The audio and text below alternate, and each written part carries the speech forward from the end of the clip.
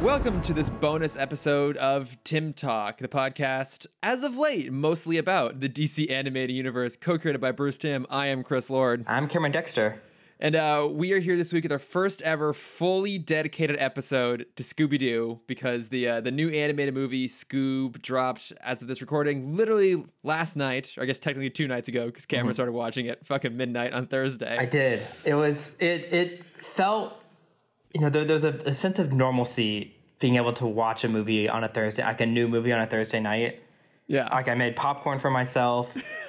I don't usually, this is very dumb. I usually watch everything on my computer screen, and my TV screen, which is right in front of me, usually stays pretty idle. I'm like, no, I'm going to turn on the TV. I'm going to have popcorn. I'm going to watch a great animated film. And boy, howdy. Did you how many things could have gone wrong? Did you arrange a series of Funko Pops in front of you so you had to just kind of slightly tilt your head to the side to look around someone? Oh, that's smart. I didn't think about that. Maybe occasionally turn around and shush the poster behind you like they're making too much noise to get that full movie going experience. Oh, I don't have that much confidence to interact with someone in a movie theater. Or at least give them the occasional passive aggressive glare. Oh my God, so many passive aggressive glares. So I take it that you maybe weren't super keen on this movie, Cameron. Oh God, no. I will say, okay. Let me say at the top, I don't think any of our listeners have kids, but if you are a listener that has a kid, on the Scoob website, there is this awesome 40 to 50 page packet of just activities you can do with your kids. It's cooking things, how to design fondant. How to design what? What's the decorative icing? Isn't that fondant? I don't know. I don't know. Okay. I can't bake. Neither can I. Yeah. This is just from YouTube videos. It's just a really, really cool packet that's a good weekend's worth of activities. Okay. So if anyone does have a young child or niece or nephew or cousin, I recommend downloading it because it is just kind of a really cool little fun activity book. How many of the activities have you tried? None of them, because I don't have a printer. Foiled by technology. Yep. Once again. All right. Well, I'll make a note of that to put it down in the show notes of the packet in case someone wants to download it. Now that my positive thing about this movie has been said. Okay. Well, we do want to get into it, and obviously we're going to go full spoilers, although I feel like this movie is more or less kind of spoiler proof to a large degree, but maybe there are some fun surprises along the way. But before we do that, I mean, it's worth acknowledging something that we've been talking about a little bit, which is that this movie was chosen to be released straight onto video on demand, or SVOD, as we're going to probably call it throughout the episode, rather than do a theatrical release.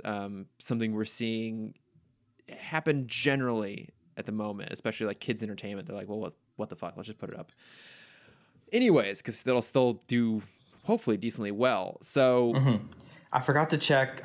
Did Artemis Fowl come out yesterday, or is that next week? I have no idea because I don't care. That is next week. Okay. Okay. Don't give two shits. I never read the book, although I had a copy of it growing up. I never bothered to read it. I've heard it's fine. The movie looked terrible, so I just didn't really give a shit. But sometime soon. I mean, I feel like the conversation right now is primarily around Trolls. Right. And then now I think this will continue the conversation. Yes. And I had a conversation with a couple of people throughout the week. Big shout out to my mom. Always the harbor of knowledge. Yeah. She knows what she's talking about. She does. Yeah. And so hi, we Cindy. Hi, Mom. So we had a really nice talk because she used to work at Blockbuster, so she knows a lot of the internal stuff that the theaters have to go through, especially in this fight between streaming and theatrical stuff. And so she sent me a couple numbers which were really interesting. So in a theater setting, when a movie drops in theaters, first 10 days, studios get 90%. Then after the 10th day, it flips. Because 10 days, that's the first 2 weekends. Oh, okay. So I guess I'd always thought it was a gradual changeover. That the percentage. No, it is a hard flip. Oh, I didn't know that. That's very interesting. Yeah, and the number has drastically gone down over the years, which is why there's a very equal relationship between what percent the theater gets and the rise of ticket prices. Because the theater still has to, sustain itself. So you have that hard 10%. The studio is missing out on 10% of the profits from their eyes. When they go straight to digital, when it's Amazon and iTunes, the platform only takes 3% of the profit. So from a studio perspective, there's definitely a lot more to be gained going straight digital if they see similar numbers coming out of it. Okay, yeah. So like if a movie gets, people spend, like collectively, if an audience spends like $100 million on a weekend, which would probably be kind of high for video, but I mean that's what Trolls did, right? Didn't Trolls got $100 million opening weekend. Yeah, so yeah, exactly. So if a movie's coming out straight to digital, it's $100 million. The studios are only losing 3% versus 10%. So obviously, if they're seeing similar numbers, why would they not want to do it this way? Yeah, but it's also 3% forever. So there's never that flip. Oh, that's true. Yeah, so when you have movies that are like Avatar or like Greatest Showman or even Booksmart that have their bump later in their theatrical life, that's great for theaters because that means theaters get more money back. But for studios, they're just like, this is bullshit. That's supposed to be our money. And so when you look at those numbers, there's definitely like, you can see why the theaters and why AMC specifically is like puffing its chest out so much. Yes, I guess the test will basically be to see if the actual numbers that are happening are close enough to a theatrical distribution to make it worth the studios wanting to do it this way going forward. Yeah, but it's still something you can't even test right now because, as we talked about before, Trolls, a couple of reasons Trolls did so well. One, we haven't had a movie come out in 2 months. Two, kids have been locked inside for 2 months. Yes. Three, there was no competition. Yes. And so when you take away these three factors, which are very unique factors to the moment, will streaming still make the same kind of money? And I think Scoob will be an indication of that. Mm-hmm. So I don't know. It's going to be interesting to see what happens with this movie. Because we'll when we get into the full review, we'll get into it. But like, I would like to see more from this. Yes. So I'm hoping it does well. Like I'm glad we contributed to its weekend box office, if you want to call it that. But it's the way it rolled out was it was $20 for rental and $25 for like rent to buy, basically. Which is like, that's definitely a lot for a one-off rental, but at the same time, that's, at least for us in LA, that's a cost of one ticket. So yeah, that's one ArcLight ticket. Yeah. And at the same time, too, you have 48 hours. So I could easily like ping everyone else in my family who has our same Amazon login. I'm like, hey, if you want to watch Scoob, like it's up for 48 hours, you can go do it. Yeah, I flat out bought it. Are you happy with that decision still, Cameron? Nope. No, what was even dumber is I forgot that through work I get all at WB Films. So I bought it at like 11. I bought it like 11 p.m. Thursday. Yeah. And then at 12:01, I checked the app, and I'm like, "Fuck! It's already fucking up." It was up on your. I couldn't have waited an hour. well, hey, even if you weren't super hot in the movie, you contributed to its financial success, which is probably a good thing in the long run. Yeah. Well, okay. Do you have more to say on like the kind of the SVOD stuff here, or do you want to actually get into the review? I'm just trying. Like, I still don't know how you fix the situation. I don't know. It's certainly an interesting shift, but I mean, I think if you're talking like broad changes, I definitely think we're going to see, in general, more stuff being in more premium style content, stuff that would normally get put in a theater being targeted for video on demand or streaming platform release. I think we are going to see a reduced theatrical window in general going forward. Oh, absolutely. And those are trends that are already happening that I think this just accelerates. Yeah, because my fear is what's going to happen is if these streaming videos continue to do well, which, I still want them to do well, it's going to make a stronger argument for the theater to kind of for the studio to fight the theaters more. And I could potentially see them arguing a smaller percentage for the theater, which in turn would raise ticket prices, which in turn would make more people want to go to streaming, which would Yeah. just continue this cycle until theaters are, you know, either this incredibly luxurious experience where you're paying like $65 for a ticket. Yeah. There's or like a they're gonna end up manicure and becoming- pedicure involved while you're Yeah. watching. Hey, Someone is that's feeding not so you bad, this like actually. luxury food. Yeah, it's just grapes. Someone just come hand delivers grapes right to your mouth. Yeah. Although that won't work now. Maybe they have gloves on. Mm-hmm. But we might see more subscription-based models. You know, in this vein of either the AMC method or Alamo Drafthouse, kind of does a Yeah. similar sort of thing too. We'll probably see a bit of that. I think also with because the Paramount decrees actually did get revoked, right? We talked about it. Yeah, they did.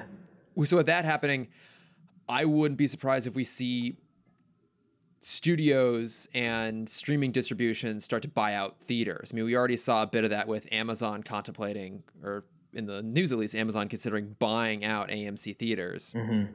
So I think we're going to see that start to come into play too. And I think what ultimately this boils down to is it's just going to become siloed content and distribution. That if you want to watch stuff from Disney, you're going to have to go to a Disney distribution method or Disney exhibition house. Cinemark. Yeah, you're going to have to go to a Disney theater, or you're going to have to go to a Disney streaming service. And, you know, the other studios that don't have that built-in money base or like distribution system are they're just gonna probably get going absorbed. they're going to get consolidated, and they're going to have to like start teaming up basically to keep up with Netflix, Amazon, Disney. Warner. And so ultimately this is just going to be worse for everybody. I think if in an ideal world, what I think they should do to kind of compromise on both sides is the theater chain should get a higher percentage. I'm going to say 15% for 3 weekends. The studio still gets the majority of the money for 3 weekends. So that would be what, 15 days? No, whatever. Yeah, like 18 days. 18 days. Like that. Yeah, 18 Like days. that, yeah. And then theater gets 95% after that, but studio gets to put it online right after the 3 weeks. Interesting. So then that would, since they're not making as much in theaters, that will cause theaters to want to turn movies quicker. Which will make the studios happier because now they can show more of their content. Mm-hmm. So instead of having this like chokehold of like, you have to show Storks 3 if you want to show Fast 9. I don't want to see either. Exactly. Also, I'd love for those two franchises to overlap. Yeah. But yeah, I think if you have this kind of quicker cycle of film, then there won't be as much of this kind of bullying from studios of like, hey, you have to show A in order to show B. I'm like, well, we have time to show both now because we're only showing this for 3 weeks and we're only showing that for 4 weeks. I agree with you. That's probably the right answer. The reason it won't happen is it requires both studios and theater chains to make compromise and to make concessions. And they won't do that. I know. So I don't know. I mean, I am very curious to see what ends up being the result of this. And you and I are recording on the Saturday after it came out, so there's really no box office numbers yet to talk about. But you know, certainly on our next proper episode, we'll get into that a little bit. But I don't know. Should we talk about the movie itself now? Let's talk about this movie. I don't even want to call it a Scooby-Doo film. Okay, so let me. I'm gonna go first because I feel like I need to like make sure you have a nice, clear, long runway to really get start warming up over here. Your rant out here, and I think it's very clear that you have like a much deeper affinity for Scooby-Doo and Hanna-Barbera at large than I do. Although, to be fair, I love Scooby-Doo. Mm-hmm. Always have, but it's not necessarily like super high up in my my list of fandoms. You know, it's not up there with my James Bonds, my Batmans, my Star Wars, and my Star Trek. And I honestly, I don't. Before recording this podcast, I wouldn't have said that it's in like my top 5 fandoms either. But I think you have a deeper passion for it. I have a passion for it for sure, and I think I've just kind of been shoehorned into this like crazed Scooby-Doo fan. I mean, Cameron, if someone's been doing the shoehorning, it's been you. I mean, I know where it started. I know it was before we started Tim Talk. I was on Johnny's podcast where I was the special guest to talk Scooby-Doo. Yeah, but there was also our very famous Scooby-Doo bait. Yes. Yeah, but that was after the Johnny podcast. I don't even what were we arguing about? Wasn't I saying I think You I was said the live action Scooby-Doo movies 2 are is better than shit. Scooby-Doo 1. Scooby-Doo 2 is better than Scooby-Doo 1. But it's not. That's why You know, get. you know who else agrees with me? Mr. Sunday Movies. So. Yeah, well, what does he know? He's just some Australian prick. But to be fair, Mason agrees with you. That's right. So, for those King of you that don't know, Maso. this is a reference to the Weekly Planet, the podcast that inspired ours. They just did a couple episodes on Scooby-Doo. But I think you have a deeper stranglehold on this fandom than I do. And I will say this. I thought this was fine. Mm-hmm. I think that my sort of cynical read on it is that Warner Brothers was trying to figure out what IP they have to expand out into multi-film franchise. Looked at Hanna-Barbera and went, okay, there's tons of stuff here.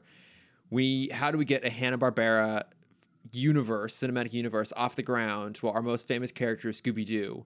So why don't we basically make a Hanna-Barbera movie in the loose guise of a Scooby-Doo film and use the Scooby element to appeal to fans and to market it and to get butts in seats. But really, it's not actually going to be about Scooby-Doo. Right. It's about Mark Wahlberg doing his best Ryan Reynolds impression. Exactly. And I think if that's the way they were going, I can't necessarily fault them for that because it is a smart strategy. And I think it's also reflected in the fact that in this movie, I enjoyed the broader Hanna-Barbera stuff much more than I enjoyed the Scooby element of it. Because I think the Scooby element was pretty slim. Yes. For the most part. I will say this, though, that the first 15 minutes of this movie or so, maybe 15, 20 minutes of this movie, I absolutely loved. Oh, I will say I'll say the first third of the movie, like up to them getting chased through the amusement park.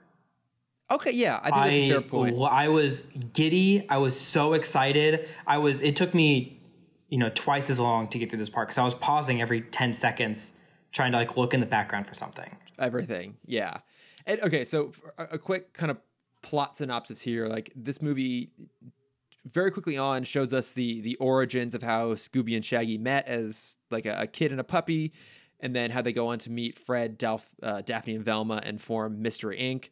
And then it jumps forward years later, and they're trying to figure out how to progress things forward. And it's pointed out to them, and we'll get to this particular cameo later on. Oh yeah, it's pointed out to them by a potential investor that Scooby and Shaggy might be the weak links in all of this. And so at that point, it basically separates Scooby and Shaggy from the rest of the crew. Scooby and Shag get not abducted, but they end up teaming up with the new Blue Falcon and Dino Mutt to then try and stop Dick Dastardly. And the movie keeps the Mystery Inc. separate basically all the way up until the climax of the film. Mm-hmm. And I kind of get to some degree why.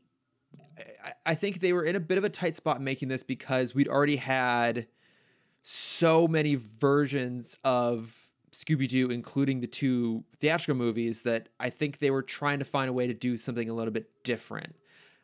I don't necessarily think they succeeded at it, but I get why they were trying to do it. But the fun thing is that first, third of the movie or so, like it really hits all of the beats of a Scooby-Doo story, like super, super quickly. Like the team meets up, they discover a haunted house, they think there's a ghost going on, they discover that it's, a scheme, and it's revealed, and they form the team. And then there is a shot-for-shot recreation of the original Scooby-Doo intro sequence. That. Oh man, I was so excited.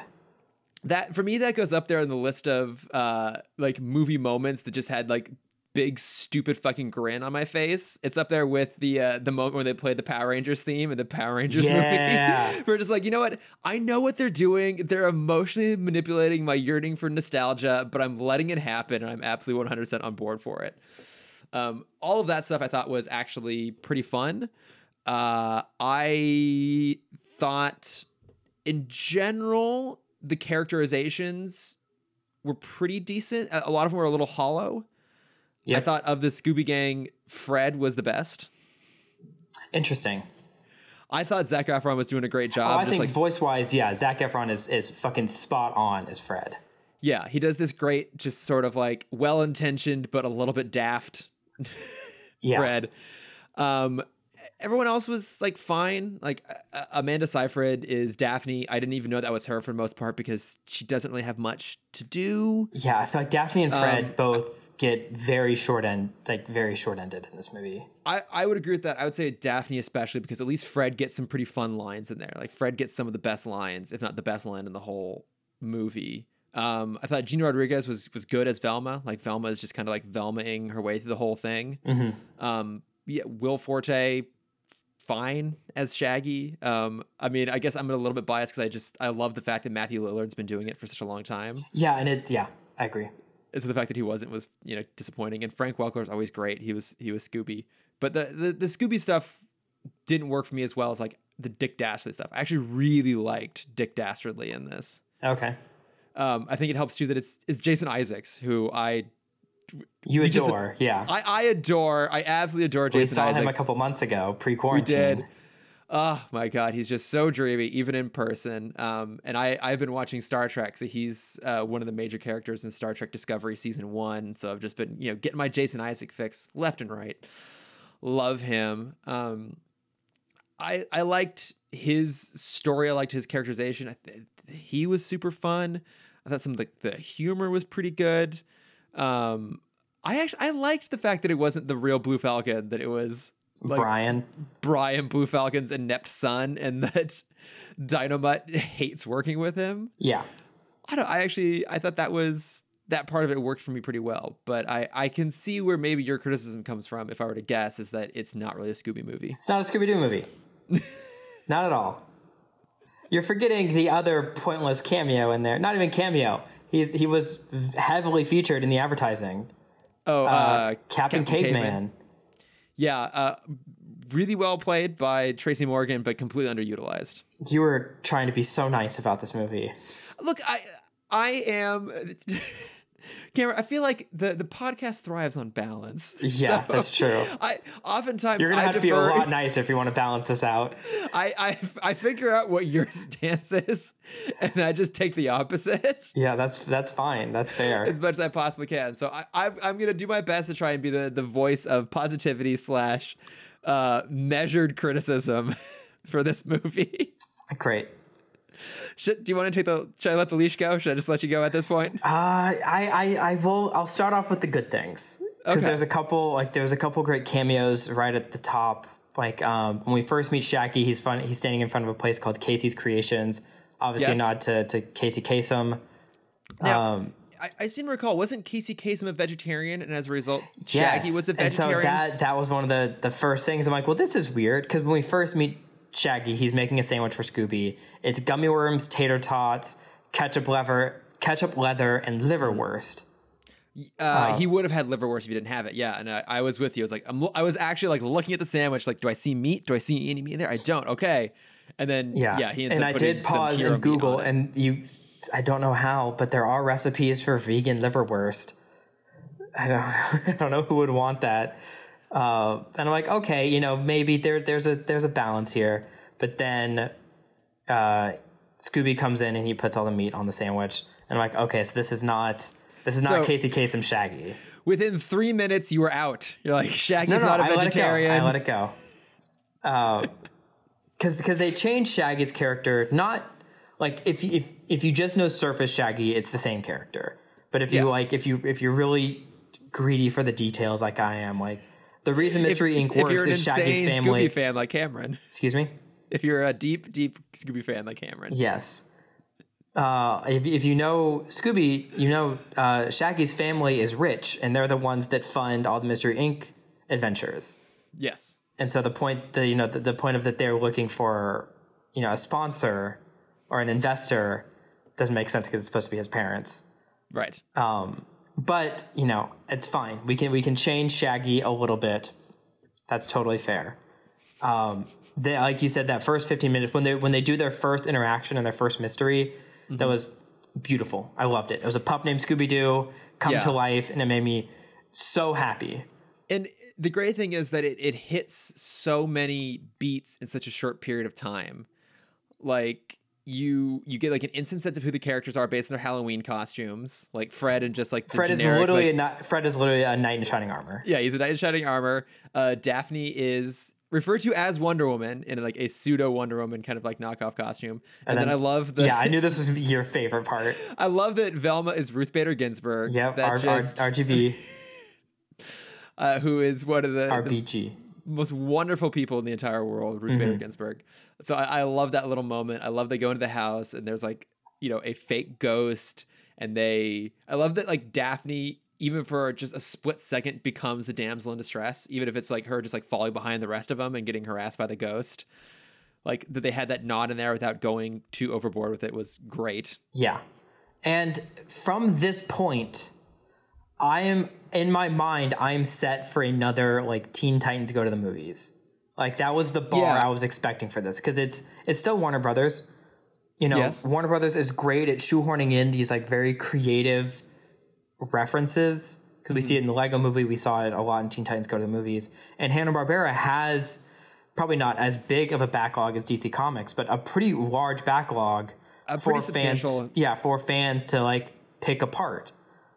Yeah, and also like it had the whole movie has a fairly decent run of like clever self-aware jokes in there. Like I thought it was amazing that when Shaggy is like lonely because he doesn't have any friends, he just like keeps cycling through different music genres, and every song is all about being super lonely. He gets like a one is the loneliest number on there. Yeah, those are Backstreet Boys. The Backstreet Boys, and then he starts to listen. I clocked that too. Like, Cameron's gonna love the Backstreet Boys. Show me the meaning of being lonely. Yep. And then I love that he listens to a podcast from Ira Glass, who name checks himself. Yeah. To go out there and like go find friends, because it's like the whole point of the world. Like I thought that was fun. I liked when they're out on Halloween night and the hoodlums attack, and they're all like super like health conscious hoodlums who are taking his candy. That was hilarious. Not to just be like goons, but to like point out the fact like candy's bad for their health. I'm like, okay, like I get where they're going with this. Like it's it's got like a self-aware comedy thread running through it. It knows what Scooby-Doo is. It knows how to like play these elements in a way that's super fun. I think that humor didn't necessarily succeed throughout the rest of the movie entirely, but I just don't think it was balanced well. Like you would have there was like that shift from dramatic moment to comedy so quick and so like it felt like offbeat almost. Yeah. And I enjoyed the what is it? The audio cues. Like all the sounds were the same from Scooby-Doo. It's the like when they like start running, they have it's like like the bats are like like that was very nostalgic, and that was cool to have like audio nostalgia. Yeah. I think the movie starts to take a downturn when we meet our special guest, 2002's very own Simon Cowell. I am 100% in agreement with you on that. They are looking for a potential investor in Mr. Inc., and it's Simon Cowell. So here was right off the bat when we meet Simon. There's something, and I don't know if you caught this. There's something about him that just looked off. He looked like he was animated realistically. Yes, and so that was one of my big problems, and it was the same with the security guard right at the top of the film. They're animated with human facial proportions. Everything is kind of shrunk in on the face, and then when you jump cut from him to Fred or him to Scooby, who have these very stylized, caricatured faces, it looks so off. And then I'm like, why? And he also looks very like Polar Express-y. Like his face is just like a little too cylindrical. Yeah. And I was looking at it. I'm like, if you took a screenshot of this and told me it was from Shrek 2, I wouldn't bat an eye. And then I remembered Simon Cowell was also the special guest in Shrek 2. Oh my and God, looked that's almost right. the exact same. From fucking 18 years ago. I don't, and that's the thing. It's like at times the movie has really smart self-aware jokes. We made a couple references to them. I have some more later I'll bring up, but then there are times when it's like it has these like quote unquote timely references, and that's probably the most egregious of all of them. It's like, why the fuck is Simon Cowell in this movie? Like, Yeah. it felt like such an unnecessary addition. Like I wasn't sure who that joke was for, or it was meant to be a joke. I'm like, this could be literally anybody. Yeah, and also like they even make like a joke towards the end about like how, you know, he doesn't have time to find both Kelly Clarkson and take over the world. Yeah. It's like obviously they're bringing him in because of American Idol still, but American Idol is now a Disney franchise. There's that. And then also it hasn't been, I mean, it's still ongoing obviously, but like, Yeah, it hasn't Kelly been relevant Clarkson, in forever. yeah, it's not relevant at all. And so like, that's why I was a little bit surprised that was there to begin with. And I was like, okay, like that was the moment where I'm like, oh, this is probably not a good sign. Yeah. So that, but you know, again, I looked past it. I'm still here. I'm still in it. Where are my notes? Yeah. So then they go bowling and we meet the robots who at the top are the fucking cutest things I've ever seen. Yeah. And then it turns into a fucking Illumination film. That is the exact same note that I have, is that I think there are pieces in here that elevate it above something like an Illumination, but otherwise Warner's just decided to do their version of an Illumination film. And like the animation style is like heightened, but a little bit generic. Mm-hmm. I imagine you're referencing the fact that like the little robots are clearly like their attempt at making minions. Yeah. And I think we have three stories, technically 3.5 stories, all kind of mushed into this one blob. And I think all three of them could have been their own movie. You have the Scooby Gang film of just doing it as wonky as Teen Titans Go to the Movies, where it's a Scooby movie, but the plot is them trying to like get public enough to get sponsors to fund their adventures. Like that's fucking hilarious. That would be really funny, yeah. And then you have Dick Dastardly, who's having this like, basically Despicable Me kind of movie, where he's this bad guy wanting to do bad things, but he's only doing them to get his dog back. Yeah, I liked that element. So I watched it as my parents, specifically because my dad laughs like Muttley. Like we always call him Muttley because he has that same like kind of laugh. And so when it became clear pretty early on that like Muttley wasn't going to be in it, we were immediately like Muttley's dead. I'm like, what the fuck is this film? Yeah, you can't kill the best sidekick. Muttley's not there, and then it becomes pretty quickly apparent that he's going to be there in some capacity because they keep making references to him. And by the time he eventually showed up, I loved the dynamic between Dick Dastardly and Muttley. Yes, that was very cute. It was really almost cute. as much really as like funny. Maybe this should have been great, not in the last 15 minutes of the film. Well, and I mean, so yeah, like I agree with you because I liked the Dick Dastardly stuff. I thought his characterization was fun. I love that he like ultimately really just kind of cared about Muttley, but also was totally using him. Mm-hmm. Like the flashback scene where he's explaining how Muttley got trapped in hell, because that is the plot of this film. He's like, oh, like I told him not to go, but he insisted on it, and it's him like forcing the dog to go through the portal, sort of stuff. Like that all like worked really well for me. I would agree with you, but it doesn't. It could have been its own thing, I think. Yeah, so like that could have been a film, and then the fucking Blue Falcon stuff is its own movie in its own right. Yeah. Like I enjoy this movie is an hour and a half.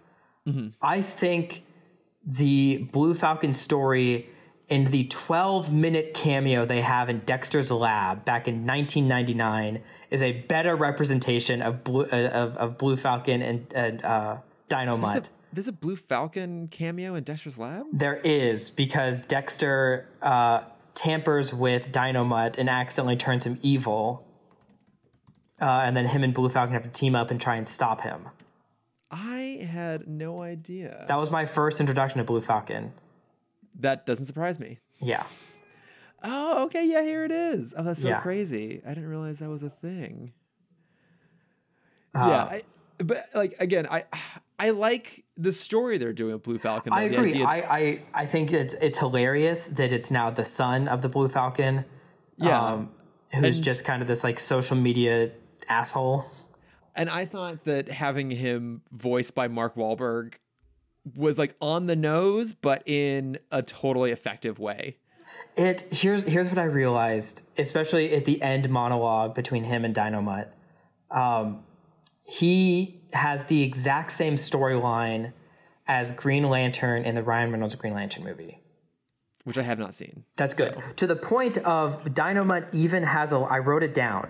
Dynomutt has a line that is almost identical to Carol in the Green Lantern movie. The line is, the ring didn't see that you were fearless. It saw you had the ability to overcome fear. It saw that you were courageous, which you are. Yeah, I mean, it's basically the same story there. Yeah. I mean, I guess the sort of like meta element that I thought was super fun was that his dad was like the real hero, and now he's just like this muscled out, vainglorious buffoon wearing the suit, dealing with like serious imposter syndrome. I love that like Shaggy literally points that out to him and uses the phrase imposter syndrome. Yeah. I liked that Dynomutt was just like constantly annoyed having to work with this absolute bell end. And I thought that the casting of Mark Wahlberg there worked. Like, I don't know. I did when we first meet him. It's like so fucking good because the guy is so vain. Like he is Marky Mark. And like I think there's an element of Mark Wahlberg's persona that is aware of that and like plays it up a little bit, but maybe isn't aware of it enough to fully justify being. I feel like sort of style of humor. Like this to me kind of reminds me of like my favorite era of The Rock, when he knew exactly what he was and who he was, and he was always playing to some degree against his own characterization. I thought that element here was pretty fun. Yeah, I feel like there had to have been a joke that was scrapped of just like a prop in the background where it's a magazine cover with new Blue Falcon in just the Calvin Kleins. The Calvin Kleins. It's the mask and the Calvin Kleins, the same pose, and I'm like that has to like someone had to have made that.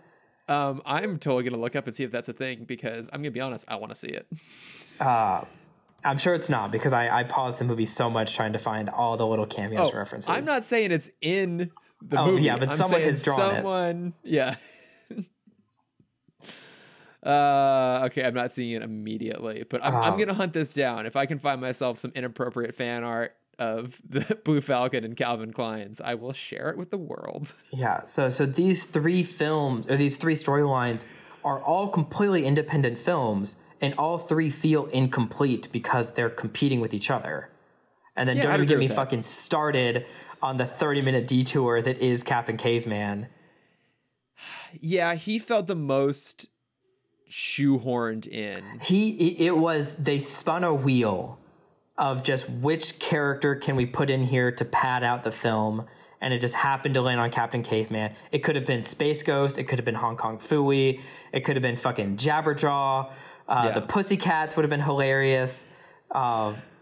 Frankenstein Jr. gets a couple references. Yeah, I saw Frankenstein Jr. in the background. There was Grape Ape could have been in there. Yeah, he's in there. There's a moment when they're on the run in the amusement park and they're trying to blockade a door, and they use a Hong Kong Phooey arcade game. That fucking made my heart glow. And there's a Hex Girls poster off on the side. Like, did you catch the other poster?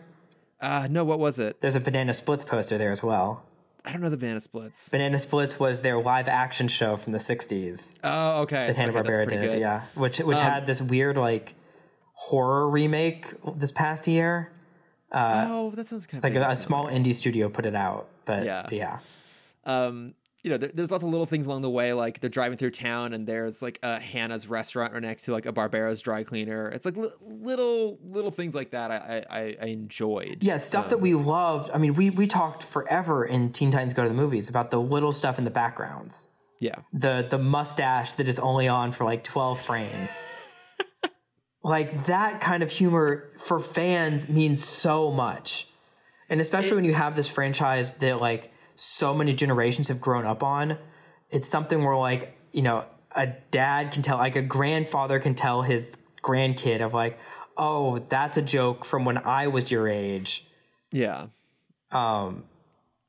Yeah, and I feel like after the halfway point of the movie, these references didn't exist anymore. Yeah, they kind of stopped doing the Hanna-Barbera references. They definitely put in other like moments that just feel a little bit weird and out of the blue. And like again, like I think at one point like there's just a Ludacris song, right? Just thrown in there for like no reason while they're like trying to fly off in the Blue Falcon. I was like, is this Ludacris right now? Yeah, it's so he was talking about music really quick. This is one of the other things. It is a staple of Scooby-Doo properties and kind of just like action films of the recent to have like a great pop song go on at the beginning of a fight. Yeah. And I was so excited for it because, like, you know, when we finally get to Cerberus, this giant 3-headed ghost dog. Oh, yeah, because Dick Dastardly's trying to, like, open a portal to hell to retrieve Muttley. Yeah. And he needs Scooby, who's the descendant of Paratus? Yes. Who was Alexander the Great's dog. Mm-hmm. So we're ramping up for this great action sequence, and then it's just, like, pretty, like, average score still in the background. Yeah. And what I think, if they wanted to tie in the previous point better, what I think they should have done is like realize that they can't win the fight, and then you have this like weird music score come in, and then the pop song comes in, and fucking Captain Caveman comes flying in on like a pterodactyl, and you know, have him be part of this fight. Why isn't he part of this fight? Because he just needed to be there to show that it was going to be like a broader world than these characters. Yeah, you're right. It doesn't fully capitalize on its own potential. Yeah, like all of these could have been 20-minute stories on like the HBO Max. Like if they did an HBO Max anthology of just like a Hanna-Barbera universe. Yeah. Which I think honestly would be better than what we got now. Like all four of these could have been great, you know, 20 to 30 minute episodes of their own thing. No, I do agree with you on that. Like this felt like they were trying to sell a Scooby movie. They were trying to write a Wacky Racers movie and a Blue Falcon movie. They were trying to squeeze in a Captain Caveman story while also trying to just rip off Illumination. Mm-hmm. And in each of those independent things is either good or fine, but as a whole, it is a bit of a jumbled mess. Yeah. Yeah, my first note in my notes is just, this isn't a Scooby movie. Warner, you messed up. I don't disagree with you on that. I don't disagree at all. I mean, so... there are okay, but I do want to talk like some other little things that I did enjoy though, because like I kind of I finished watching this like, okay, that was fine, and then I was messaging back and forth with my friend Ted, and he had some thoughts which we'll kind of get to at the end, but I was like, okay, I was trying to remember, okay, what are the things that I liked, and so I actually liked a lot of the humor through here. There's like some pretty fun references. Like when Dick Dastardly is trying to say who he is to Scooby, and he keeps saying, "No, my name's Dick," and he goes, "Rick? No, Dick. Rick?" Like I thought that was pretty fun. I liked when Shaggy and Blue Falcon were trying to escape from the little monsters, and Shaggy made a comment about how he was going to go drop some F-bombs because he pulled like the Falcon bombs off the belt. Like, I thought that was like a clever little joke. I liked that, was it Dick Dastardly refers to Fred as the poor man's Hemsworth? Yeah. And he says which like, one, wait, Chris or Liam? Chris or Liam. And I was waiting for the Luke drop. Yeah, oh, poor Luke Hemsworth. Yeah. But I think the best line in the whole movie, and again, it's from Fred, is when they are trying to track down, when the remaining part of the gang is trying to track down Scooby and Shaggy, and Fred lists off this whole like diatribe of information about Blue Falcon, but he also doesn't know what meters are. And Velma says, like, how do you know so much about superheroes and know nothing about the metric system? And Fred's response is, because I'm an American male. Yeah. I mean, I plug this show constantly, but there's the web show Actually. Yes. Where the last question is always life skills. Mm-hmm. Where they have these very in-depth, it's 30 minutes, these incredibly in-depth, nerdy questions. And then the last question is like, when jumping a car, how do you attach the cords? Positive, negative, negative, positive. No. Yes. No, because the negative needs to be grounded. Cameron, when was the last time you jumped a car? Never, but I know that's not right. I did it last week. No, but you don't. It's not positive, negative, or not negative, positive, whatever you said. Because you need one of them to be the grounding cord. Yeah, but the thing is on some cars, especially older cars, the negative port is basically just a grounding platform anyways. Like the negative mount runs from the battery straight to a grounding point on the engine block or the body of the car. Okay, well mine doesn't, because I had someone jump my car and they did that and it shot sparks. Yeah. I'm just saying I'm right. Yeah, we're both right. But yeah, I mean, that's one of my favorite aspects of the game is like, it's incredibly nerdy, and then it's information of like stuff you should probably know. Like one of the questions is like, what is a Roth IRA and why should you open one? And the couch is just silent. Silent. Yeah, like it's like, you just told me which word from The Simpsons has made it into Webster's dictionary, but you can't tell me what a Roth IRA is. Isn't a Roth IRA is when it takes the money out pre-tax and then it's taxed at the point when you withdraw it? Or is it the other way around? That sounds right. I don't know. I just learned these things and have subsequently forgot them. Yeah.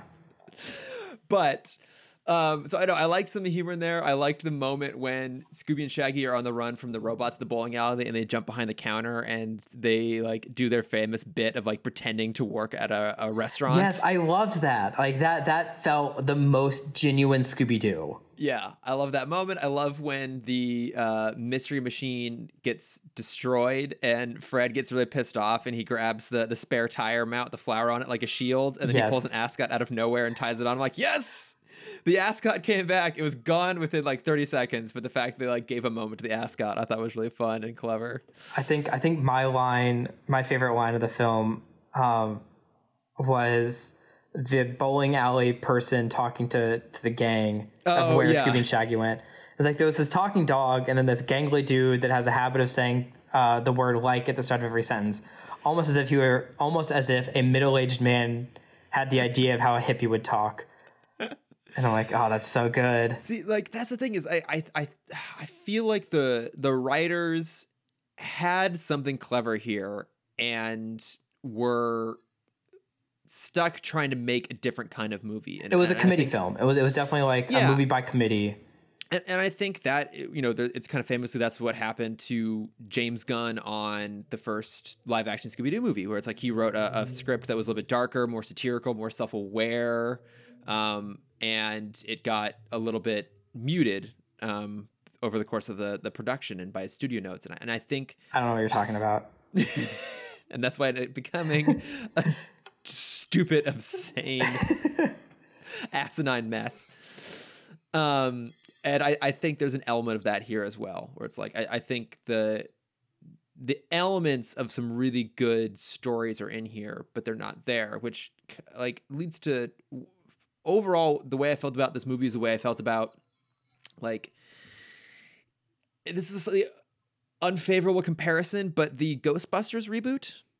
Okay. Which is, I watched the movie and I'm like, okay, I don't really like this. I think when it's being its own thing, it's better than when it's trying to remind you that a better Ghostbusters film exists. But I like enough of this world and these characters that I would like to see a second movie that isn't so committee driven to make it palatable for everyone. And that's how I feel about this. Like, I hope this does well enough that we get to see a sequel that focuses a little bit more just on Scooby and the gang, because I like the characterizations of them enough here to want to see more.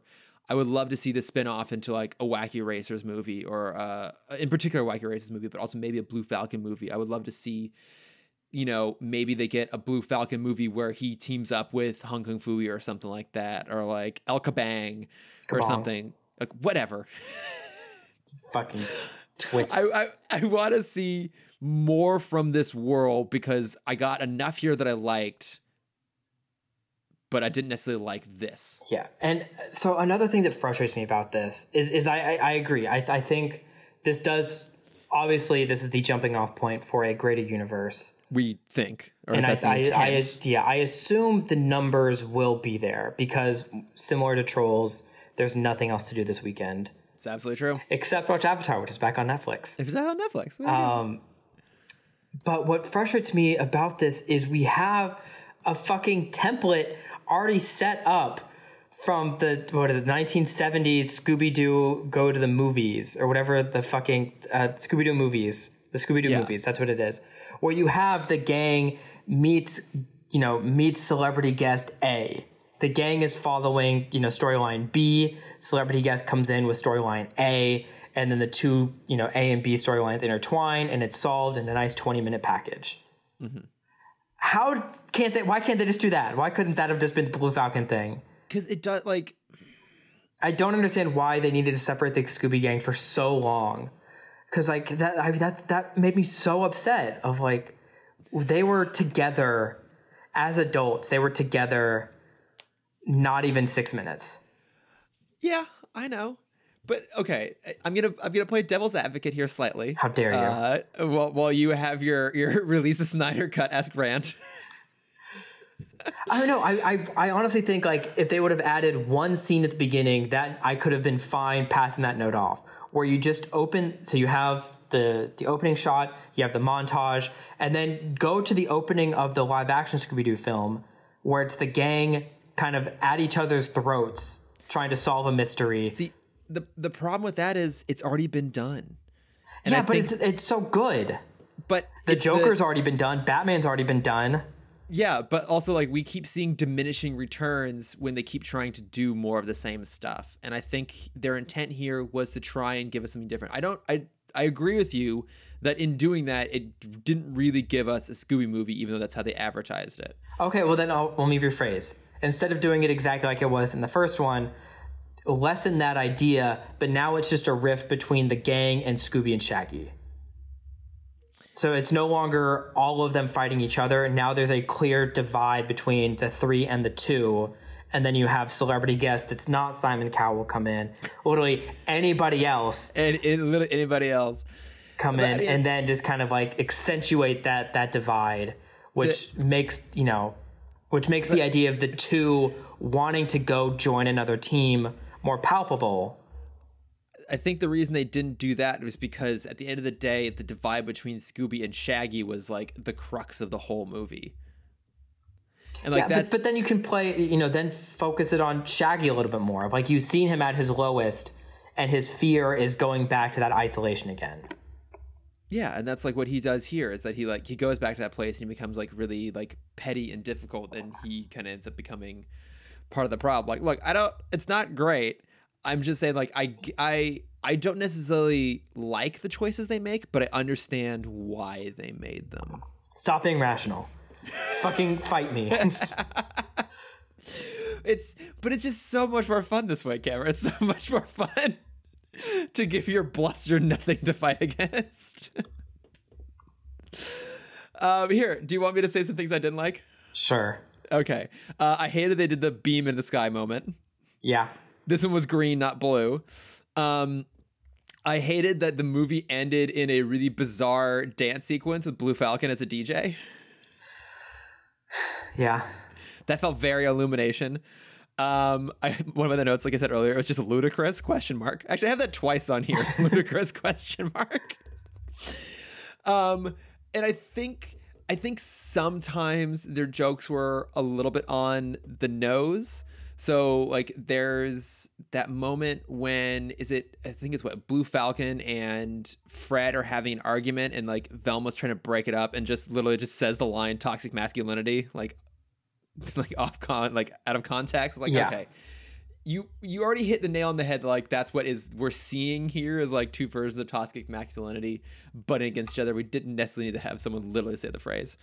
Yeah, but I mean, I feel like that lines up with Warner Brother animation humor. Like that's something I could hear Starfire saying to Robin, in there, or like, you know, some kind of mansplain joke from Raven to Robin in Teen Titans Go to the Movies. That's true. I feel like at some point Teen Titans Go must have used the phrase Robin-splain. Yeah. For sure.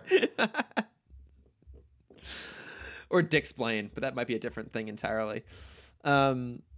Yeah, I don't know. It didn't necessarily land entirely for me, but I was like, I ended up giving it 3 stars on my movie rating app. I was like, it's fine. I think it's a decent kids movie, and I think in the day I was partly like, okay, you know what? This movie wasn't made for you and I, and that's fine. But it should have been. Here are my comparisons and why I think this movie doesn't do well. Okay. Because as we've made this joke a couple times, Illumination just put out their own remake of a classic story in this past 6 months with the Addams Family. Oh, which I didn't bother seeing because it looked awful. Which again, I honestly, I think the Addams Family did their source material more service than what this did. I mean, that's not a stretch considering like I don't think they did a particularly good. I think they did 15 minutes of great Scooby content and then skip the rest of it. Yeah. I was comparing it to that, and then weirdly enough, I was comparing it a lot to the Sonic movie we just got. Oh, okay, which I haven't seen yet. And I think, I mean, this is more praise to the actor than hurt to the movie. I think a live action Jim Carrey was more cartoonish than this cartoon Dick Dastardly. Well, now you're going after Dick Dastardly, and I have a problem with that. I love Dick Dastardly. I did too, but I feel like I missed his hat. I missed his outfit. He has a hat. That's right. I forgot he had a hat. You forgot he had a hat? I love that sets you off. Because his look was off. His look was so generic villain that, like, the fact that, you know, a live action character is more of a cartoon character than this character, like, that was a little frustrating. I would agree with you that his look is a little bit generic, but I thought at least his characterization was fun. Yes. Oh God, I had so many problems with this film. So, okay, here's why I'm kind of giving this movie a bit of a pass. Mm-hmm. Is I think it succeeds at what it was attempting to do. I just don't necessarily love what it was attempting to do, but like it hangs on its own as a like Hanna-Barbera universe intro movie with familiar characters. Like I don't think like it is not, I think, what either of us were hoping for or expected, but I wouldn't call this movie a mess. Like it holds together even if it's not what we wanted, because it's ultimately just like meant for kids and to introduce them to these characters. And so like that's why I'll give it a pass, is that it's fine. Like it works as a film. It has things that I don't love about it, but I can also totally see why some people would watch this and go like, oh yeah, like I really enjoyed it because it's either what they wanted it to be or because they were surprised. Like I know I'll get to like Ted's review, but like he liked it because he liked that it wasn't what he was expecting it to be. Like, you know, I just rewatched, as I referenced last week, Star Wars Episode 9, which is actually a like Nestle made incoherent, stupid film. To me, that's not what this is. This is totally serviceable. It's just not great. So I'll give it a pass.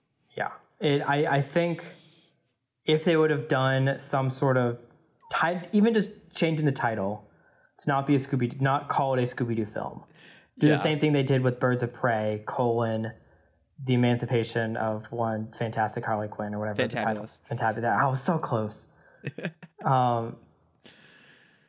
Like just even that of like have, you know, what's the comic called Future Quest, which is the Hanna-Barbera's comic verse. Yeah. You know, just call it something grander, Future Quest, Scooby-Doo tries to get a fucking sponsorship. I think ultimately, because I agree with you that it was, calling it Scoob is sort of a misdirect of in a lot of ways. And I think it's interesting you also reference like Birds of Prey, because I think those are two movies that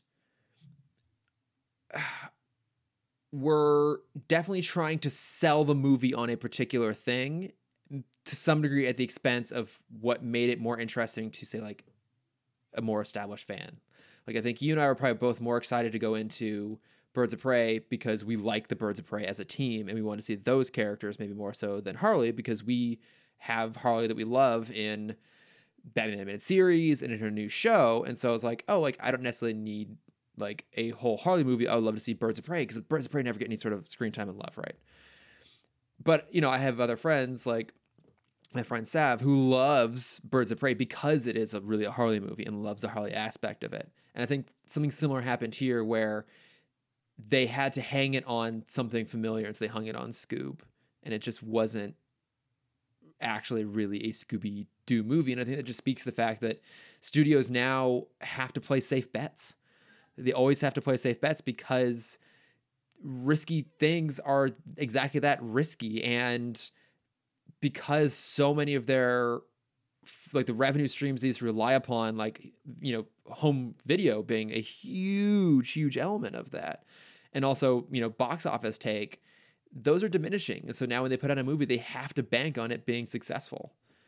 And so it's kind of one of those things where, if, like I said, if this movie spins off into multiple things, I will forgive this movie's existence because it opened the door for that sort of stuff. Well, it depends on how good the spinoffs are. If we get another, like, fucking bullshit, I don't even want to be mad about this because I would love to see Al Kabong and, like, anyone else. Like, Al Kabang and Underdog and Hong Kong Phooey team up. Like, I wouldn't be mad about that at all. Until it comes out, then you're mad about it. Yeah, until it comes out.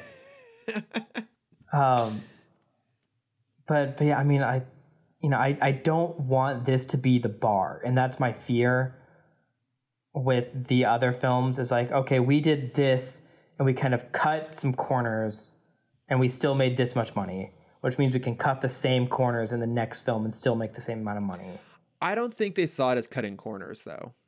Well, I see it as that. Well, I know. That's why I'm continuing to play devil's advocate. But I mean, okay, so here's ultimately what it comes down to. Like, because I totally understand why you didn't like it, being the diehard Scooby fan that you are. Not a diehard, just a good fan, just a decent, above average fan. I mean, I'm not going to go and enter any, like, Scooby-Doo trivia contest at Comic-Con. I mean, wait, have you done that before? No, I've only entered Avatar trivia contest. I mean, if there were a Scooby-Doo trivia contest, would you enter it? No, I'd watch. I wouldn't enter. Okay. I'm just going to say that, maybe most evidence is supported to you being a kind of a hardcore fan, but no, we'll take your word for it, Cameron. We'll totally take your word for it. You're just a totally casual fan that was slightly upset above when Shaggy average, wasn't portrayed accurately. We'll just take it slightly above average fan. So here's ultimately what it comes down to. Would you recommend this movie to somebody else? Like, if they just wanted a fun movie to be distracted by for a little bit, like they like Scooby, but they're not necessarily like big fans of the show or anything like that. They're just looking for something fun to watch, possibly their kids. Would you recommend it to them? No. Okay. See, I would recommend any of the other straight to DVD Scooby-Doo films, starting with Scooby-Doo Cyber Chase. No, even before that. Starting with Scooby-Doo Zombie Island from 1997 or 98. Total low-key Scooby-Doo fan over here. I would start there and then have them watch all of the straight-to-DVD films up until... up through. I'll include this one because it's actually a pretty good one. Up through when John Cena helps out the Scooby Gang. Fantastic. So we got Cyber Chase in there, which I still think is maybe the peak of Scooby-Doo movies. We have the one where they go to Hawaii and there's the volcano monster. Mm-hmm. Oh God, what are the other ones? Alien Invasion is a great one from 2001 or 2002. Yeah, I would give them this catalog before giving them this, and then obviously the first and only the first live action film. No, you got to include the second one, the superior film. Here's what I'm starting to realize, Cameron. I feel like our episodes are never more contentious than when they were about Scooby-Doo. Maybe we should abandon the DCAU entirely and just really create a podcast just called the Scooby-Doo Bait. No, because I would get so angry. Like, I'm already exhausted right now. It would end up with you in a mental institute. Yeah, I'm actually already so tired. What I love is what would happen if you and I started a podcast about Scooby-Doo is you would eventually morph into a Scooby-Doo villain. Like, you would eventually realize the only way to like ease the pain would be to try and sabotage Warner Brothers by becoming like the ghost of Jack Warner haunting the lot. Yeah. And systematically trying to destroy any and all Scooby-Doo new content. Yes, exactly. Now I kind of want to see this happen. All right. I'm going to list off a couple of the references that I caught. Okay. There was a very, very small one in the background, and I knew I recognized the character, but I had to Google who it was. There's a billboard for Squiddly Diddly. Oh, okay. The name sounds familiar. He was an octopus from the 1960s Hanna-Barbera-verse. As we mentioned before, there was a Hong Kong Phooey arcade cabinet, a Hex Girls poster, Banana Splits poster, and a Frankenstein Jr. arcade cabinet. In the end credits, which I think was kind of their opening to the grander universe, we had an Adam Ant cameo, who I'm not a big fan of this version of the costume. Oh, yeah. He looks just like Ant-Man. He did look just like Ant-Man. I was thrown a little bit. We saw some Jabberjaw in there. We saw Captain Caveman come back. We saw Grape Ape. We had a Johnny Quest little cameo in there. Yeah. Now, okay, so because we saw Dr. Quest, and then I feel like a couple panels later, they showed someone getting taken away in handcuffs, and it looked a lot like Dr. Quest. Is that what happens in Johnny Quest? Doesn't his dad get taken, and that's why he's... But also, like, that would imply that he's the villain. I may have missed... No, I mean, no, there's stories where the dad gets captured, and it's, he's unrightfully detained. Okay, I mean, he was getting captured by Scooby and the gang. But I think there was someone else. Yeah, that wouldn't make sense if it was with him. We saw in the background the actual Dick Dastardly and Muttley outfits, and then another Frankenstein Jr. cameo in there. We got a great moment when they're in like the was it Messick Mountain where the Captain Caveman lives, where someone like this is gonna sound strangely phrased, blows a turtle like it was a trumpet. Oh, and as a very, reference to the Flintstones fashion. There was another Flintstones reference that I'm trying to remember. Apparently there's a porch, like silhouette portraits of Fred and Wilma in the haunted house at the beginning. Yeah. There was something.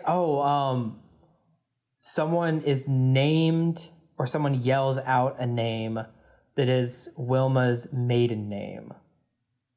Oh, okay, interesting. Yeah, it's like Rock Hall or something weird like that. Oh, okay. I mean, look, they packed in some like fun little nods here and there. Oh, and then at the end we had a reference to Ghost of Captain Cutler, who was one of the great Scooby-Doo Where Are You villains. Oh yeah, was he the guy in the diving suit? Yes. Yes. Oh, great episode. Classic. Okay. Well, Cameron, do you feel like you've gotten out your frustrations? No, but I don't have anything else to say.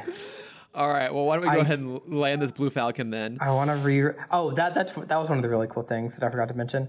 The way the Blue Falcon lands is actually really cool in the movie. Oh yeah, it's got it's got like actual Falcon. Legs. Yeah. Yeah, they kind of pop out at the beginning there. No, it's like it's totally fine. I want to rewrite it. Of course you do. Yeah. Well, you have time. You have time during lockdown, Cameron. You can rewrite your fan spec. My ideal intro to the Hanna-Barbera verse. You can start your hashtag release the Scooby cut.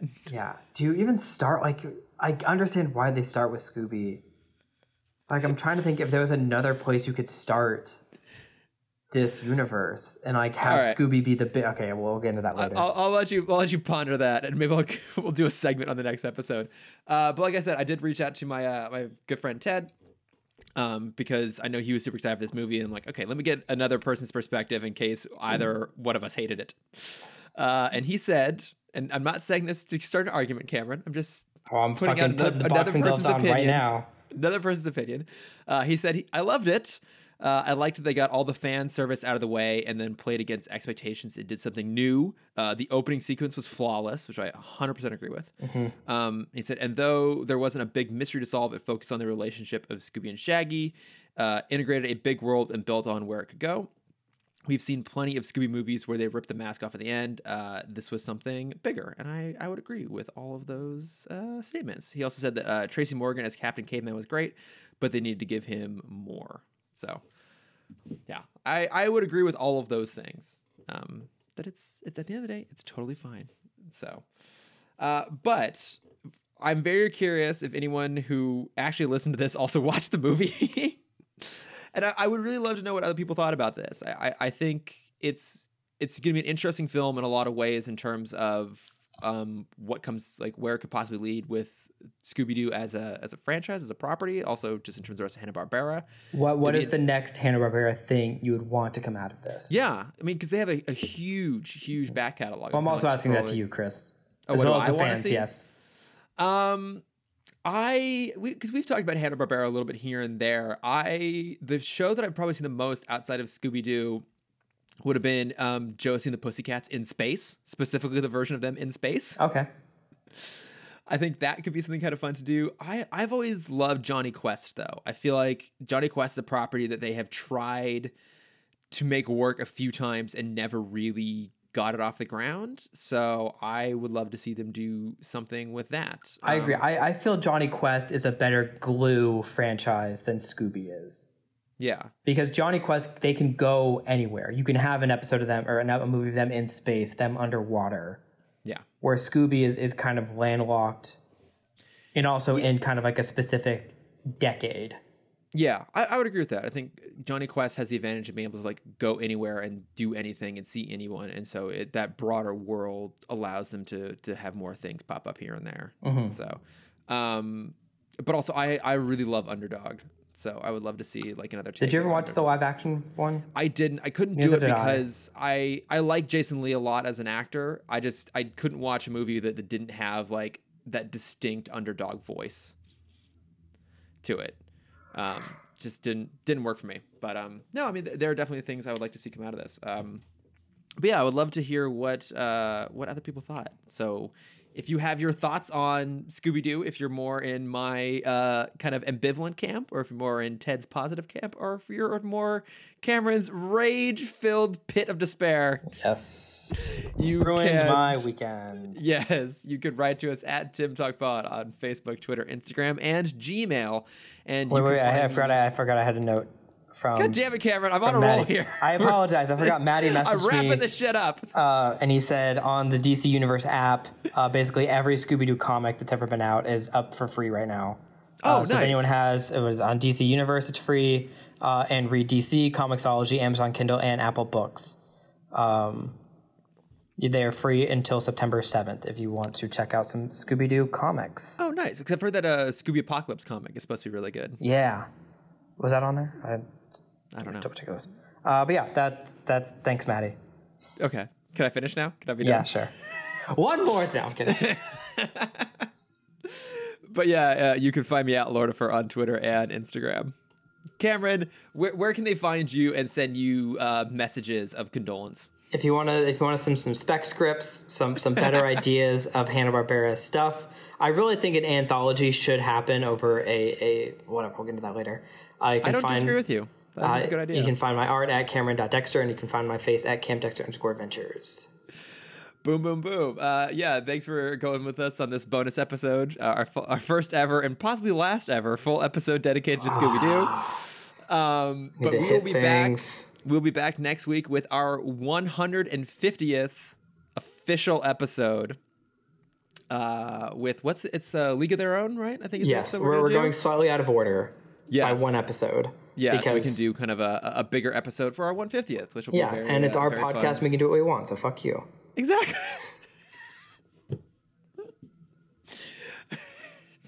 I love it. Years from now, when we're visiting you in an insane asylum, people ask me, like, Chris, what was it? What finally pushed Cameron over the edge? I'm like, well, it was when they released Scoob during the middle of the quarantine. Cameron just couldn't handle it anymore. Just his whole world came crumbling down. Yeah. At least I have Avatar back on Netflix. At least you have Avatar. Maybe that'll bring you back to life. So, but until then, thanks everyone for listening. And go enjoy your lives. Thanks, guys. All right. Bye. Bye.